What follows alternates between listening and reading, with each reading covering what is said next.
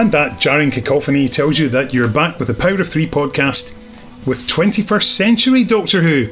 I'm Kenny Smith, and I'm rejoined after a couple of days off by my pal, my co-conspirator, and my fellow book lover, but not in that way, David Steele. In what way does he mean, listeners? Write in and let them know. Yes, hello, welcome back. Thank you for joining us. Have I had 2 days off? Yeah, because you missed... I have. I've had 2 days off. Yeah, of course. I do have a copy of... Was it Engines of War? Gears of War? Yes, Engines of War, yeah. I can see it from here. If I crane my neck round the corner. Yeah, but you don't have the Book of the Still, do you? I haven't read it. And the Book of the Still, no. Very good book. Who's recommended. Who's that by? That was by Paul Ebbs, who was right, of course. Another one who was at Novel Experiences, which we talk about a lot in this podcast. We do. That's because it was so important. And well, because it has single-handedly revitalised my dying interest in Doctor Who, so, it deserves all the, again, thanks to Steve and Andy and all that, again. Yes, listeners, because it is day 10, we're talking about the 9th Doctor, Christopher Eccleston. So... these books, these new little dinky, delectable, collectible hardcovers were so different from the original Doctor Who fiction that we'd had for the previous, 14, 15 years? Yeah. I mean, I remember the first time I saw these, I was really shocked to see that they're actually hardbacks. Beautiful looking little things. The fact they've got that uniformity of design, they've got that similarity with the Doctor. In fact, you've got the Doctor and Companion in the top half, and then a scene from the story in the bottom half, along with the typeface deviant strain. Yes. Yeah, I mean, and obviously there were 2 waves. There was the first wave, which had the Clockwise Man, Monsters Inside, and Winner Takes All. They were released initially, quite soon after the TV series started. In fact, as we're recording in my living room, listeners, if you just take a look up there, you'll see the poster. Yeah, there was. That I still have, which I'm pretty sure I got. Pretty sure I got it in Forbidden Planet. Wow. Pretty sure one of my pals on Forbidden Planet gave me, do you want this? Because it was Alistair, I can remember it now. Because they'd been sent it in to pin it up, but they didn't really have room. So, do you want this, Dave? Yeah. And it replaced. I used to have a Cash for Kids poster from when I worked for Clyde Action in that frame, and I replaced it with that Doctor Who poster. So there's some David Steele social history for you. Yeah, but yeah, it's wonderful. It's a great poster. Yeah, Doctor and Billy. Well, using the image that was on all the billboard posters, listeners, we will take a photograph of it and post it in the socials the day that we put this episode out, so you can see it. It's a fascinating time because obviously as we've been going in this little series, we've talked a lot about the original fiction that was coming out, and Kenny and I both read the New Adventures from their inception in 1991. I read most of them, Kenny read more of them, and I'm also I've recently just reread Night of the Living Dad because I'm wanting to finish off the New Adventures I didn't do. My copy of The Death of Art is just over there. By Simon Busher-Jones. Once I finish all of the Power of Three Doctor Who book cramming homework that I'm attempting to do, so that I can have his opinions on as many of them as possible, I'll go back to reading Death of Art. Do you know I got as far as page 26 when I attempted to read it when I made an attempt to read it in the space year 2000. I got as far as page 26. I discovered the other day when I got off the shelf, because my cinema ticket for American Beauty is marking my place. So there you go, listeners, there's some context for you. Terrible film. Trainspotting did it much better. Anyway, the effect that the TV series had coming back was quite enormous, because essentially the original fiction had been getting published by the BBC Books in the past Doctor range, the 8th Doctor range. It stopped. It didn't stop completely. A few books come out during 2005. One 8th Doctor book, which was, I think published as part of the missing, or the past Doctor adventures, I should say, and was kind of, but fitted into a certain part of the timeline. Do you remember what it was called off the top of your head? It wasn't Drift, was it? No, it wasn't. Not Drift. Wait a minute. Is that another one with a white cover? It is, yeah. Right, that's what I'm thinking of. Hang on. It's not Timeless? No. Hope? Nope. Am I getting close? You're on the right lines. These are all EDAs, but what was it called? I'm trying to think if it was one that I've got a comic cover for. What if I gave you the name of it? Would that help? The name of the author? Right, go on. Nick Wallace. Give me the first letter of the title. F. Listen, I'm going to do it's Fear Itself. It is, well done. I knew that, of course, because listeners, I don't know if you follow me on Twitter or if you follow me on Instagram, but all year, mainly to give Kenny a laugh and to give myself a laugh, and because I like having a project to distract from life's emptiness, I've been posting comic book covers in a big long thread, and they're also on Instagram as well, of comic books with the names of Doctor Who books on them. And when it came to Fear itself, I was spoilt for choice, because that was the name of a big Marvel Comics crossover around about 2011, 2012. Who's in it? Everyone. Wow. Basically, it was at this late stage, I can't remember what the instigator was, but I was spoilt for choice when it came to Fear itself. But so I think on the day of recording, I've just posted the cover of the comic for Rags that I found. But what I've been doing, listeners, you can find me on Twitter at David Steele. There's also a dedicated Instagram account called Who Book Comics, where I've been posting comic books that have got the names of Doctor Who original novels on them, and Fear itself is one of them. Which 9th Doctor ones have I got? I can't remember. Which 10th Doctor ones I got? I can't remember. 11th I can't remember, but I'll get them fairly soon. But yeah, the first wave of new series books were published whilst the last few of the previous sort of 8th Doctor and previous Doctor books were still sort of dripping out, and the last couple of them were published quite late in the year, around about the time that the second wave of Doctor Who hardbacks was published. And the one we're talking about today is Stealers of Dreams, and that was published in the second wave alongside Only Human by Gareth Roberts and The Deviant Strain by Justin Richards. It was indeed. This was actually book number 6, because I thought what they did brilliantly with these new series books was to echo that format that Russell had established with the first 3 episodes on TV. You've got one in the present day, one in the past, and one in the future. Yep. And I think it was so clever doing that. You're aping the format that's been established. Yep. You've got a recognisable setting. Yep. You've got a historical setting that you can read about, and then you've got your typical Doctor Who sci-fi space adventure. Yeah, of course, because I think it was Winner Takes All in the first wave was a contemporary one with appearances from Jackie and the Slitheen. Is that right? Was it the Slitheen? The Quevils. The Quevils. They were like porcupines, and it was all computer games, because there's a computer game called Bad Wolf that everyone's playing. Did the Slitheen not appear in one of them? Yes, that was in Steve's book. Right. And they're not technically the Selene, I think they're actually Blatherine, right, which later appeared in Sarah Jane Adventures. Right, oh my god, I'm such a loser. Which one? Was it The Monsters Inside? Yes. Right, let's be honest, these books came out a long time ago, so if my memory fails me, I do apologise. Yeah, and then of course the second wave came out a few months later and did the similar sort of thing. But of course the second wave also featured Captain Jack Harkness, as brought to life on TV by John Barrowman, and he was used to great effect.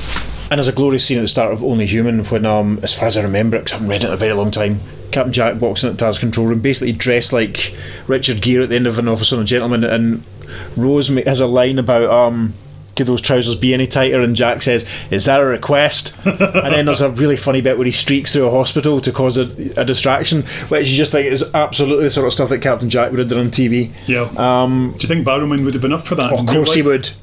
That'd have been like, he's got his bum out in Bad Wolf, hasn't he? Of course he would. True. Of course he would. He would love it. Did you see the photograph that he posted at the weekend of him and Sylvester McCoy? Yes, that was lovely. Glorious. Lovely. 2 Scottish Doctor Who Can you stars. imagine a 7th Doctor and Captain Jack story? Oh, talking about Sylvester, I got an email from him yesterday. Oh, good. What was he saying? I was asking him about a big Finish thing that's not been announced yet. And he replied to it. Interesting. So there we go. There we go. There's an exclusive for you listeners. Yep. Watch out for that in Vortex in a few months, eh? But yeah, back to the plot. I mean, did you? I didn't read all of them, I've got to say. I'm not sure. I've been trying to remember what I read from the first wave. I think Winner Takes All might have been one that I read. I bought them all, obviously. I think I've got a feeling I started The Clockwise Man, or did I read it all? I can't remember. But I know I definitely read Only Human, and I definitely did read The Stealers of Dreams. But to be honest, listeners, I can't remember it too well, and I haven't had time to reread it in preparation, unfortunately. So Kenny's going to do most of the heavy lifting talking to this one, and obviously Mr. Lyons will talk about it as well. But before we chat about the book itself, let's have a quick chat. Steve Lyons, legend. What a great writer. A man who is one of those people who you're guaranteed will write you a good Doctor Who story if you want one. You've got people like Justin Richards, Steve Lyons, Lance Parkin, people who you know that can instinctively rely on. If you see their name in a book, Mike Tucker as well, you know that you're going to get a story that's proper Doctor Who. Steve Cole as well. Absolutely. When Kenny and I were at Novel Experiences a few months ago, how many times can we mention it in one episode? Let's try and go for a record. I got Steve to sign my copy of Time of Your Life, which was, I'm sure I've said this before, I'm sure I did a couple of days ago when we were talking about the 6th Doctor. The best thing about for me in the 90s about the original novels was they gave the Sixth Doctor so much more scope and just some new stories. I was one of those people that spent most of the 90s being really annoyed on Colin's behalf, because I'd met him a couple of times and he was just lovely, and the untapped potential of his Doctor was huge. And Time of Your Life was this one that was set immediately after Trial of a Time Lord, and it was the Doctor sort of in a sort of hermit mode because he was trying to avoid becoming the Valyard, and it did that really brave thing where he meets who you think is going to be his new companion, and she gets killed. She dies really quite horribly and nastily, and then the Doctor leaves with another person that is his new companion, who gets in the next book that Steve did with the Missing Adventures range, featuring the Cybermen, Killing Ground. That kind of carried that little theme on. And Time of Your Life is one I think I read it at least 2 or 3 times. It was one that I always just remembered as just being, this is what we want. This is what we want. I've grown a bit cold on continuity inserts and sequels and stuff, but at this point, anything new with the Sixth Doctor was just being devoured by me, quite frankly. I mean, I've been a big fan of Steve's work. Just stuff like Conundrum, which is fantastic, and just of course PDAs, just a wonderful, witty, funny writer, and a wonderful, witty, funny man as well. I mean, it was when I saw him at Novel Experiences in May. That was the first time I'd seen Steve in probably 25 odd years, and it was great to see him again, and just genuinely one of the loveliest, warmest people, and just such a funny writer, and very modest. That's the thing I got from him in Novel Experiences. That's what I got from a lot of the guys that I got books signed from. It's always quite, I always think it must be quite weird for people, for authors or actors or whatever, to people just sort of come up and saying, you did this thing years ago and I loved it and it made my life better. And I'm one of these people that doesn't hold back and sort of saying, you know what, love this, really means a lot to me, etc. And that was one of the good things about Novel Experiences, just being able to tell these folk, look, I love these books. When Simon Messian was, being able to tell him that I really liked Strange England, and telling, saying to Daniel Bly that was one of his that I really liked, and being able to tell Andy Lane that Empire of Glass is my favourite, that sort of stuff. It was glorious. Here's another mention for Novel Experiences. Sorry, was that? Novel Experiences, which is an event organised by the Hoovers down in Derby, so go and support them because they're lovely. They are. I love Steve's work. I just was thinking, when did I first meet Steve? 31 years ago, virtually. That's almost insane. To the day, at a fan Olympiad in Crawley. Right, okay. And that was the first time I met Gary Russell, and Nick Pegg was there. Gosh, Steve O'Brien from SFX magazine, he even sent me video footage from that weekend, which I didn't know existed. I've got great hair, but I was doing a rip from the young ones with my side, with like the sideburns at the head, and I sort of gone at an angle. It's like, what the hell are you doing? It looks awful. I had some spectacular sideburns in the past, listeners. Yes, I remember. There's a photograph of me with Matt Everett, the drummer from the Montrose Avenue, formerly of Menswear. There's a cracking photograph of us in London in June 1999. My sideburns were spectacular because I still had just about enough hair on top to justify them. Anyway, this has been the Kenny and David talking about the Sideburns podcast. Shall we talk? But yes, I think we should move on and return to Stealers of Dreams. I mean, for me, this is a great book set in a dystopian future. But Dave, yes, why should I bother relaying the plot when you can tell us what the back cover says? It says, in the far future, the Doctor, Rose and Captain Jack find a world in which fiction has been outlawed. A world where it's a crime to tell stories, a crime to lie, a crime to hope, and a crime to dream. But now, somebody is challenging the status quo. A pirate TV station urges people to fight back, and the Doctor wants to help, until he sees how easily dreams can turn into nightmares. With one of his companions stalked by shadows, and the other committed to an asylum. Asylum's the name of that's a BBC novel. It was, by Peter Darvill Evans, with the Fourth Doctor and Nyssa. Yep, that's right. We'll talk about that one day, I'm sure. There's a comic cover coming up for that on my Instagram. With one of his companions stalked by shadows and the other committed to an asylum, the Doctor is forced to admit that fiction can be dangerous after all, though perhaps it is not as deadly as the truth. Featuring the Doctor as played by Christopher Eccleston, together with Rose, and Captain Jack as played by Billy Piper and John Barrowman in the hit series from BBC Television. UK $6.99. Wow, bargain at half the price. Absolutely.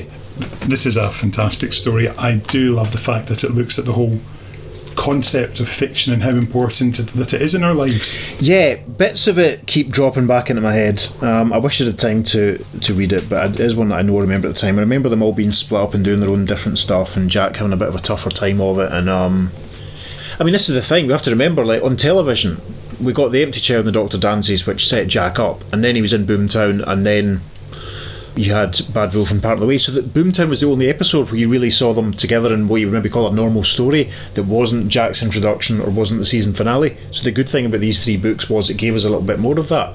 And my memory of this one is that they were all very well served. Yeah, definitely, because Steve just is one of those people who instinctively gets characters, knows how to write for them, and very much feel true to themselves. I mean, the setting of this is set in 2775. Right. And the thing that I particularly remember about it are the fact you're near the start, there's poster-like TV screens everywhere, and the Doctor says the technology is 27th century or earlier. Yeah, Doctor, how about 2015 when these screens started? It's like Minority Report. Of course. When you've got all these like futuristic moving screens and you think, yeah, wow, that'd be amazing. And you think, that's here now. And you look at bus stops now, etc. And they've got all these things. So that really amused me. And it's fascinating the fact that Rose finds out when she's watching TV, all the channels are news and documentaries. And you think, again, look at how the world has changed since this book was published back in September 2005. Of course. And look at the rise of the news channels, how many we have, how many virtually propaganda news channels there are, and how things have changed. And these channels telling you what to think. You just think, yep, Steve Lyons being very ahead of his time. Well, I mean, good fiction will do that. It'll sort of, anticipate. It's, it's like the idea that some stories are maybe just set next week rather than in the next century or whatever. Doctor Who, especially in the 70s, always had the Pertwee era, always had that, what could happen just a little bit farther ahead than where we are now. Yeah, I think there's great stuff in the fact that there's a character of Hal Gryden, who's this character who's omnipresent but you never see him, right? And sort of like, who is Hal Gryden? Yeah, that's obviously Rupert Murdoch and all that sort of stuff. Well, no. Is it not? No, right. He's Steve, the leader of the opposition. And we'll hear more about, but we've got this character who everybody talks about but doesn't exist. And it's a wonderful, wonderful twist in there. This is the thing, kids. I have to apologise because I haven't had time to reread this one. I'm taking steps to try and read as many of the books we're going to cover as possible. So hopefully as we go on, my contributions might become a little bit more articulate and a bit more solid.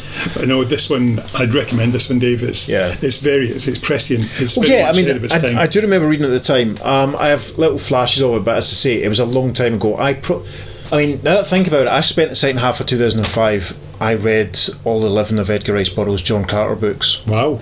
Because I was at HMV Clydebank by that time and I was reading them on my commute, and I averaged it out that I read one every 2 weeks. Gods of Mars took me 3 weeks because it's quite stodgy and quite dry, and then I read Thuvia, the 4th book, in like a week because it was so good, unputdownable. In fact, listeners, you should go and read some Edgar Rice Burroughs. But bear in mind it was written 100 years ago and some of it might not have aged too well, but you should read Thuvia, Made of Mars. It's astonishing. Wow. Anyway, and I probably would have read Only Human and Stealers of Dreams after that, so that would have been either late 2005 or early 2006 I would have read them. Wow. Well, where would you have been in 2005? I was working at the Rutherglen Reformer, which of course Rutherglen been centre of the British media of late, of course. The by-election, but that was more than a month ago as you listen to this. Yes, and we're not going to express any opinions on anything there. But it was a great place to work, and at this point I had moved into my current house. I'd been there for probably about a month and a half. Right. And wow. Yeah, and I bought this book and read it in there, but of course my life was changing at this point because there was a little bump on the way, forming into a little human who was a 4-month-old bump at this point. Absolutely. I would have been in my flat for about 5 years at that point. And then now we're approaching my mortgage nearly being finished, which is a lovely feeling. Shut up. Which is nice. But yeah, it's weird to think back, like, because my time at HMV Clydebank was largely miserable for 2 years, and Doctor Who being back was the thing that kept me going at that point, to be honest. Apart from a few of the folk that I worked with, they were lovely. Yep. But the less said about that, the better. Anyway, we've probably rambled too much. Yeah. Shall we talk to Steve now? Yeah, let's do it. I'm Steve Lyons, and I'm the author of The Stealers of Dreams. Steve, this must have been a real joy for you, considering you'd been somebody who'd been writing Doctor Who through the wilderness years, and then all of a sudden it's the most popular show on telly, and here you go, will you come and write one of these books? It was weird, and it was very sudden as well, because I think someone else dropped out, so I got the call at the last minute. So by the time it came in, I already knew how big. I think I'd seen. I think 1 or 2 episodes had been on, so I knew how big it already was. That's amazing. But it felt very different to the others. It felt like you were just writing something that was huge all of a sudden. I'd imagine then there was a great deal of secrecy about this, given that obviously that we didn't really know too much about the Doctor and Rose by the time you'd have been commissioned to write it, and indeed Jack. The secrecy extended to them not really telling me anything either. I got a couple of scripts. I got the scripts for the long game Boomtown ahead of them being on, but they didn't have much to say about Jack. I was supposed to get the Empty Chair Dr. Dances, but it didn't get to me in time. So I found out that Jack was American and gay the week before I delivered the book. When I saw the preview for The Empty Child at the end of the previous episode. Yeah, that's fun organisation. It sounds like some things may change over the years, but through the BBC, there's still some things that never quite do. Yeah. Dear. Yeah, there's a hasty last-minute rewrite. Just say before that, I'd based his character almost entirely on the opening scene of Boomtown, when he's boasting about his exploits to the other characters, which is why in Series of Dreams he becomes the guy who's doing that and gets in trouble for spreading stories on a world where stories are banned. And that was, the whole of his character in Stealers of Dreams. So once I found out some of the absolute basics about him, I had to go back through the book and really try to work them in. That's really good. I like that. I like that sort of thing. It's very Jack. I mean, Jack is quite cocky and selfish, but we'll come back to him later. So I suppose that, given that these first novels, you were the first writer outside Justin, Jack, and Steve to get a chance to do a new series novel, so that's a pretty prestigious honour. I think so. I think Gareth must have been commissioned first. And I think it's known that the other writer would have been Mike Tucker. So I was the third really after Mike dropped out. But yeah, it was still brilliant to be asked. Yeah. Yeah. So what was your approach for this one? Did you obviously mention the fact you didn't have the greatest amount of time given Mike had dropped out? So what was your sort of approach? Was it the same as previously, or was it different given that it was the new series? It was. I mean, the biggest difference was that the stories that the books were shorter. That made more of a difference to me than it being the new series did. But that also tied in with the stories of the new series being shorter, so it ended up feeling more new series just by default, because you were doing a faster paced book. As I say, when I started, I didn't know much about the characters. So I almost had to plot it as a generic Doctor and companions, and then try to fill in the details as I was going. So that didn't make as much of a difference, as you'd think it would. Had I been able to watch the new series and then think about how to approach it, it was very much kind of on the fly approach. The great thing about those initial books was the fact you were getting in every wave, you'd be getting a past, present, future wave in there. So were you quite pleased to get the future one, given that quite a lot of your work had been quite sci-fi and out there? I think so, yeah. Well, I don't think I'd have minded. I think I'd been happy with any of them, because I've done a few historicals. I don't know if I had any in my head at the time that I could have done. But yeah, you'd write, I was specifically commissioned to do Future Stroke Alien because they already had past and present locked in. It was nice doing something set in an alien world because they weren't doing it on screen.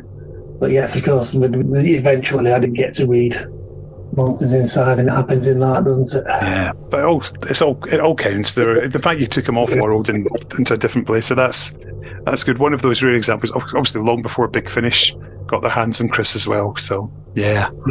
But we'll go in terms of TV continuity. It's one of his rare trips to an alien world. Well, that made it feel a bit, really different as well. When you're talking about setting in the style of the TV series, I was doing something that the TV series wasn't really doing, so I still had to use the old series as the touchstone for that. Goodness, at least you managed to get rid of the chroma key. Oh, CSO fun. Yeah. Thing that I particularly like about this book is the fact that it's funny how just as years go by, it seems to become more relevant than ever. The fact that you've got we're pretty much being told not to be imaginative and to accept what we're being given. It's funny how how sort of things move on and being told what the truth is. And for those who haven't read the book, it's a world where pretty much there's no originality and no fiction, and it's pretty much round the clock news and documentaries. Yeah, I mean, it's one of the eternal things, and it just keeps coming round, that that oppression through censorship, through telling people what they have to think and what they have to say, but yeah, even more so trying to control the language in order to control thoughts. I mean, George Orwell was writing about it in 1948, but it just seems to carry on happening. So what was your starting point for this one? What kicked it all off? It was somebody telling me that somebody in the Israeli Defense Forces had said that they didn't want applicants who played role-playing games because it implied that they couldn't tell the difference between fact and fiction, which I thought was so weird that it was a sort of thing that you could just expand into, a dystopian world. That's such a bizarre kicking off point, and just people actually thinking that real people are like that. I'd have said it was quite the opposite. I'd say that people who play role-playing games are quite the opposite. They actually can distinguish, and they enjoy that new world because it gets them away from the real one. But yeah, and perhaps practice problem solving and strategies and all the things that you think might be useful. Perhaps not. Maybe we're doing it all wrong, Steve. We must be the ones doing it wrong. Perhaps so. So what was your approach to tackling this new Doctor and companions? Because obviously you do share an accent pretty much in common with a Mr. Eccleston. So did you find that having that, your natural speech patterns sort of lent themselves quite easily to finding Chris's? It probably did, to be honest, because even though I'd only seen him in one episode, I found him, I got his voice right away a lot more easily than I did with, say, Paul McGann, having to write him having only seen the telemovie. So that possibly was part of it, that it was just an easy speech pattern to get into, and otherwise it was the same as any other Doctor. It was just trying to write, and companion, just trying to write dialogue that I can imagine the actors saying. And season 1 was being broadcast in it, so every week I got a few more clues, and every week I go back and just polish up the dialogue a bit. It's funny just saying that, because you think of how many stories have been written over the years with sort of fairly, just books that were written back in the day, sort of like where sometimes you felt that some Doctors and companions could be interchangeable. But I think there's very clear, distinct voice patterns for particularly for this team. Yeah, that's it really. It is just, so that's the way I do it. Just try to imagine the actor saying the line, and as you get to know the character, you start to get the sentence construction that sounds right for that actor. I had just enough time to watch just enough episodes to just really try and. I think the only thing that picked me up on that they didn't like was the Doctor talking about Shakespeare, because it made him seem elitist. But then they do a whole episode about him loving Charles Dickens, so not sure where that was coming from. Oh, fantastic. Tell us a bit about the world building, and sort of creating it and just sort of working out what you wanted to do with it. See, now you're going back a bit into details. I mean, it just very much started from that initial idea that what would it be like if you couldn't tell stories. And as I said before, I made Jack very much a central part of that. I thought, okay, he's going to go and tell a story that sounds like it's fiction, so he's going to get in trouble for that. So that sort of shaped a lot of it. Not really sure. At some point, the brain alteration stuff came in. And I'm not sure where that came from. The idea that people would get, like the parts of the brains that could imagine burnt out. I'm not sure. Yeah, I'm not really sure where that was from. It just seemed an extension of that idea. there's things that strike me that, some things that struck me, like the name of Hal Gryden and the home for the cognitively disconnected, which is, for some reason, that's the one that term has stuck in my head. I just think it sounds like a PC term that you could imagine being a real thing at some point. Yeah. Well, yeah, but that sort of thing was very much out there, at the time. It might have got worse since, but it was very much out there to draw on. So tell us about Hal Gryden, because obviously it's a character who's mentioned an awful lot throughout the book, but of course there's a little twist at the end as to find out who Hal actually is based upon. I can't remember. Oh, basically it's the Doctor. The fact that he's Hal Gryden's not a real person, and then we get... Yeah, I remember him not being real. Oh, the Doctor sort of creates him, doesn't he? Yeah. To fill the gap, yeah. Yeah, I think that might even have been a last-minute thing. That might have been something I thought of halfway through the book. That actually, because we're only seeing this guy on the TV screen, I suddenly thought, that could be a nice twist that he doesn't actually exist. I think it's quite good fun. And of course, you do get the mention of Bad Wolf in there as well, of course. Yeah, there wasn't asked to do that, but so watching the series episode by episode, it became obvious that they were doing it every week. So I slipped it in, and it turned out everybody else did as well. So I think it's in all 6 books. But even though we weren't specifically asked to, it just really fitted. I mean, it occurred to me that it was in that context. That thing about we're all afraid the big bad wolf fate. It was just such an obvious thing to say anyway that it just seemed to make sense to drop it in there. Yeah. So what sort of schedule were you working to with this? It must have. I must have had 2 months on it. I can't really write any faster than that. And that would be about right. That'd be round about. I can't remember. I think I just watched Rose when I started, and I delivered it either just before or just after The Empty Child. So that's about 8 weeks, 9 weeks. That's a very quick turnaround. It is, but it was. I mean, it's a 50,000 word book. That's, as I said, that's one of the big differences with this line of book, was that they're not much more than half the length of the previous ones. How did you find sort of capturing that new series feel? Was it in terms of like the dialogue just being that little bit punchier and snappier? I think so, yeah, and that's just, again, trying to get the voices of the characters. There wasn't, by the time I learned more about the new series, there wasn't much I could do about the story. I could just keep coming back to the characters and just really trying to polish their dialogue to make them sound like they did on screen. And in Jack's case, a lot of that was, I think I delivered it on a Monday, and I think I spent most of the Sunday after The Empty Child rewriting all of Jack's dialogue. Just be glad that it wasn't days of electric typewriters and such like, and thank goodness for the... the Tipex. Yes, things that go back. Of course, then we find out at the end that the Stealers of Dreams actually are microorganisms, and they're actually there for a reason. It's not empty childish. I want to say empty child-esque, but that'd be a better phrase than childish. That sounds like an insult to Stephen. But sort of that empty child-esque. It's sort of that.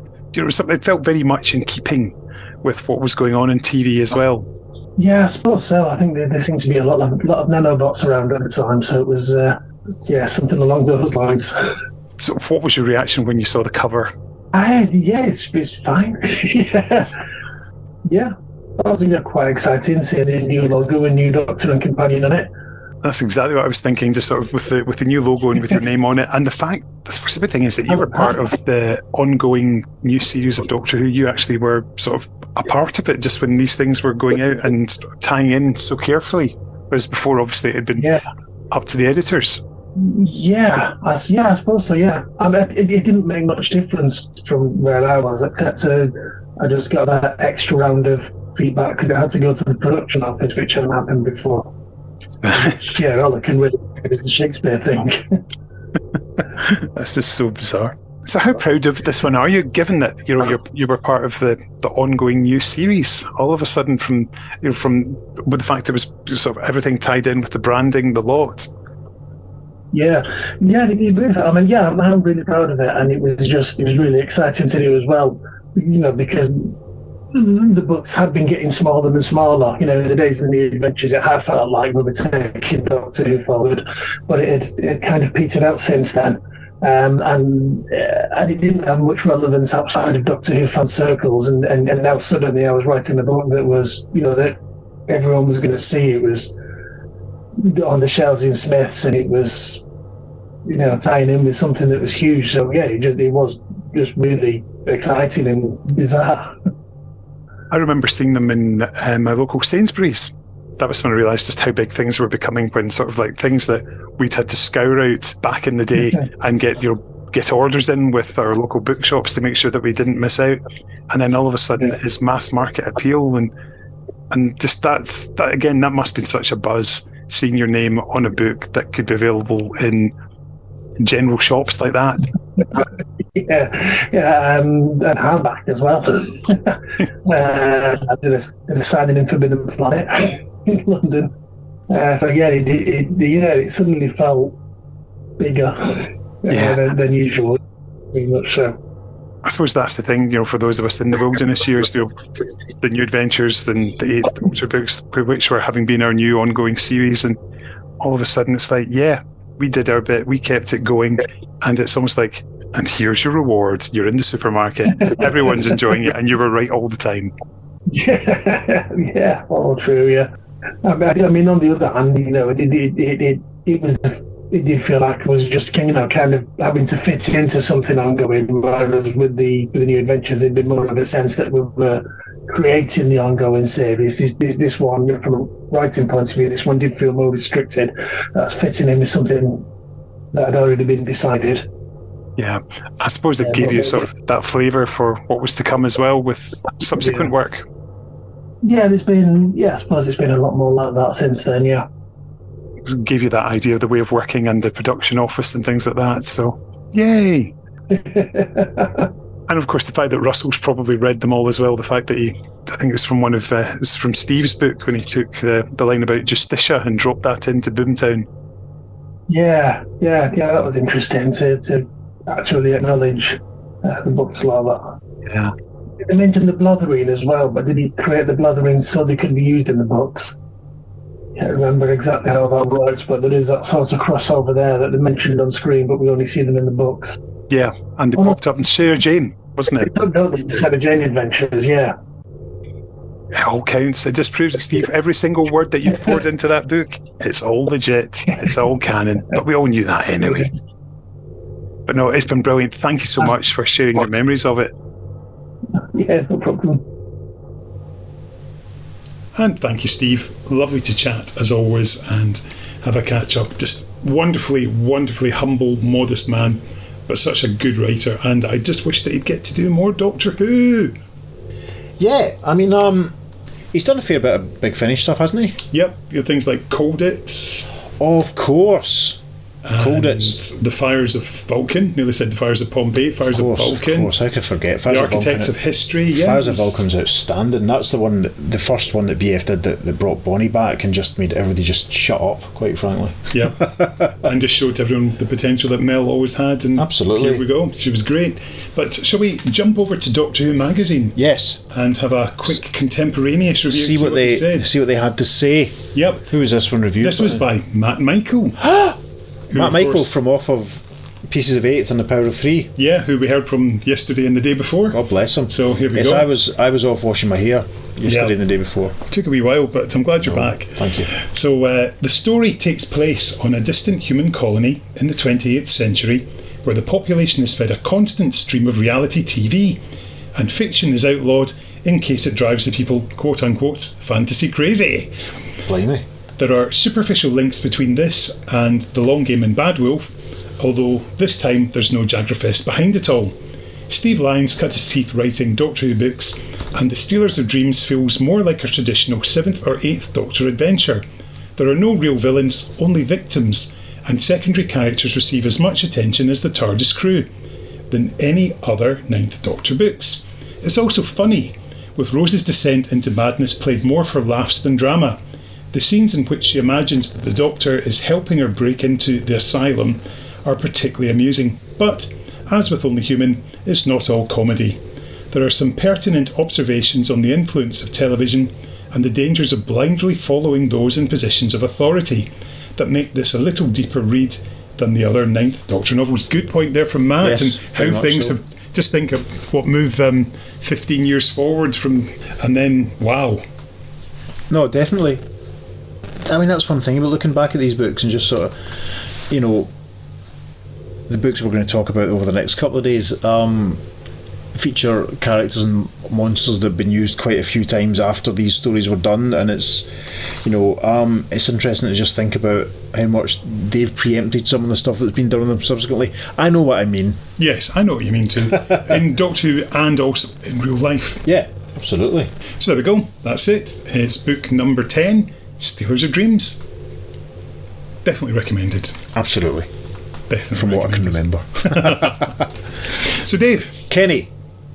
I have a question for you. Right.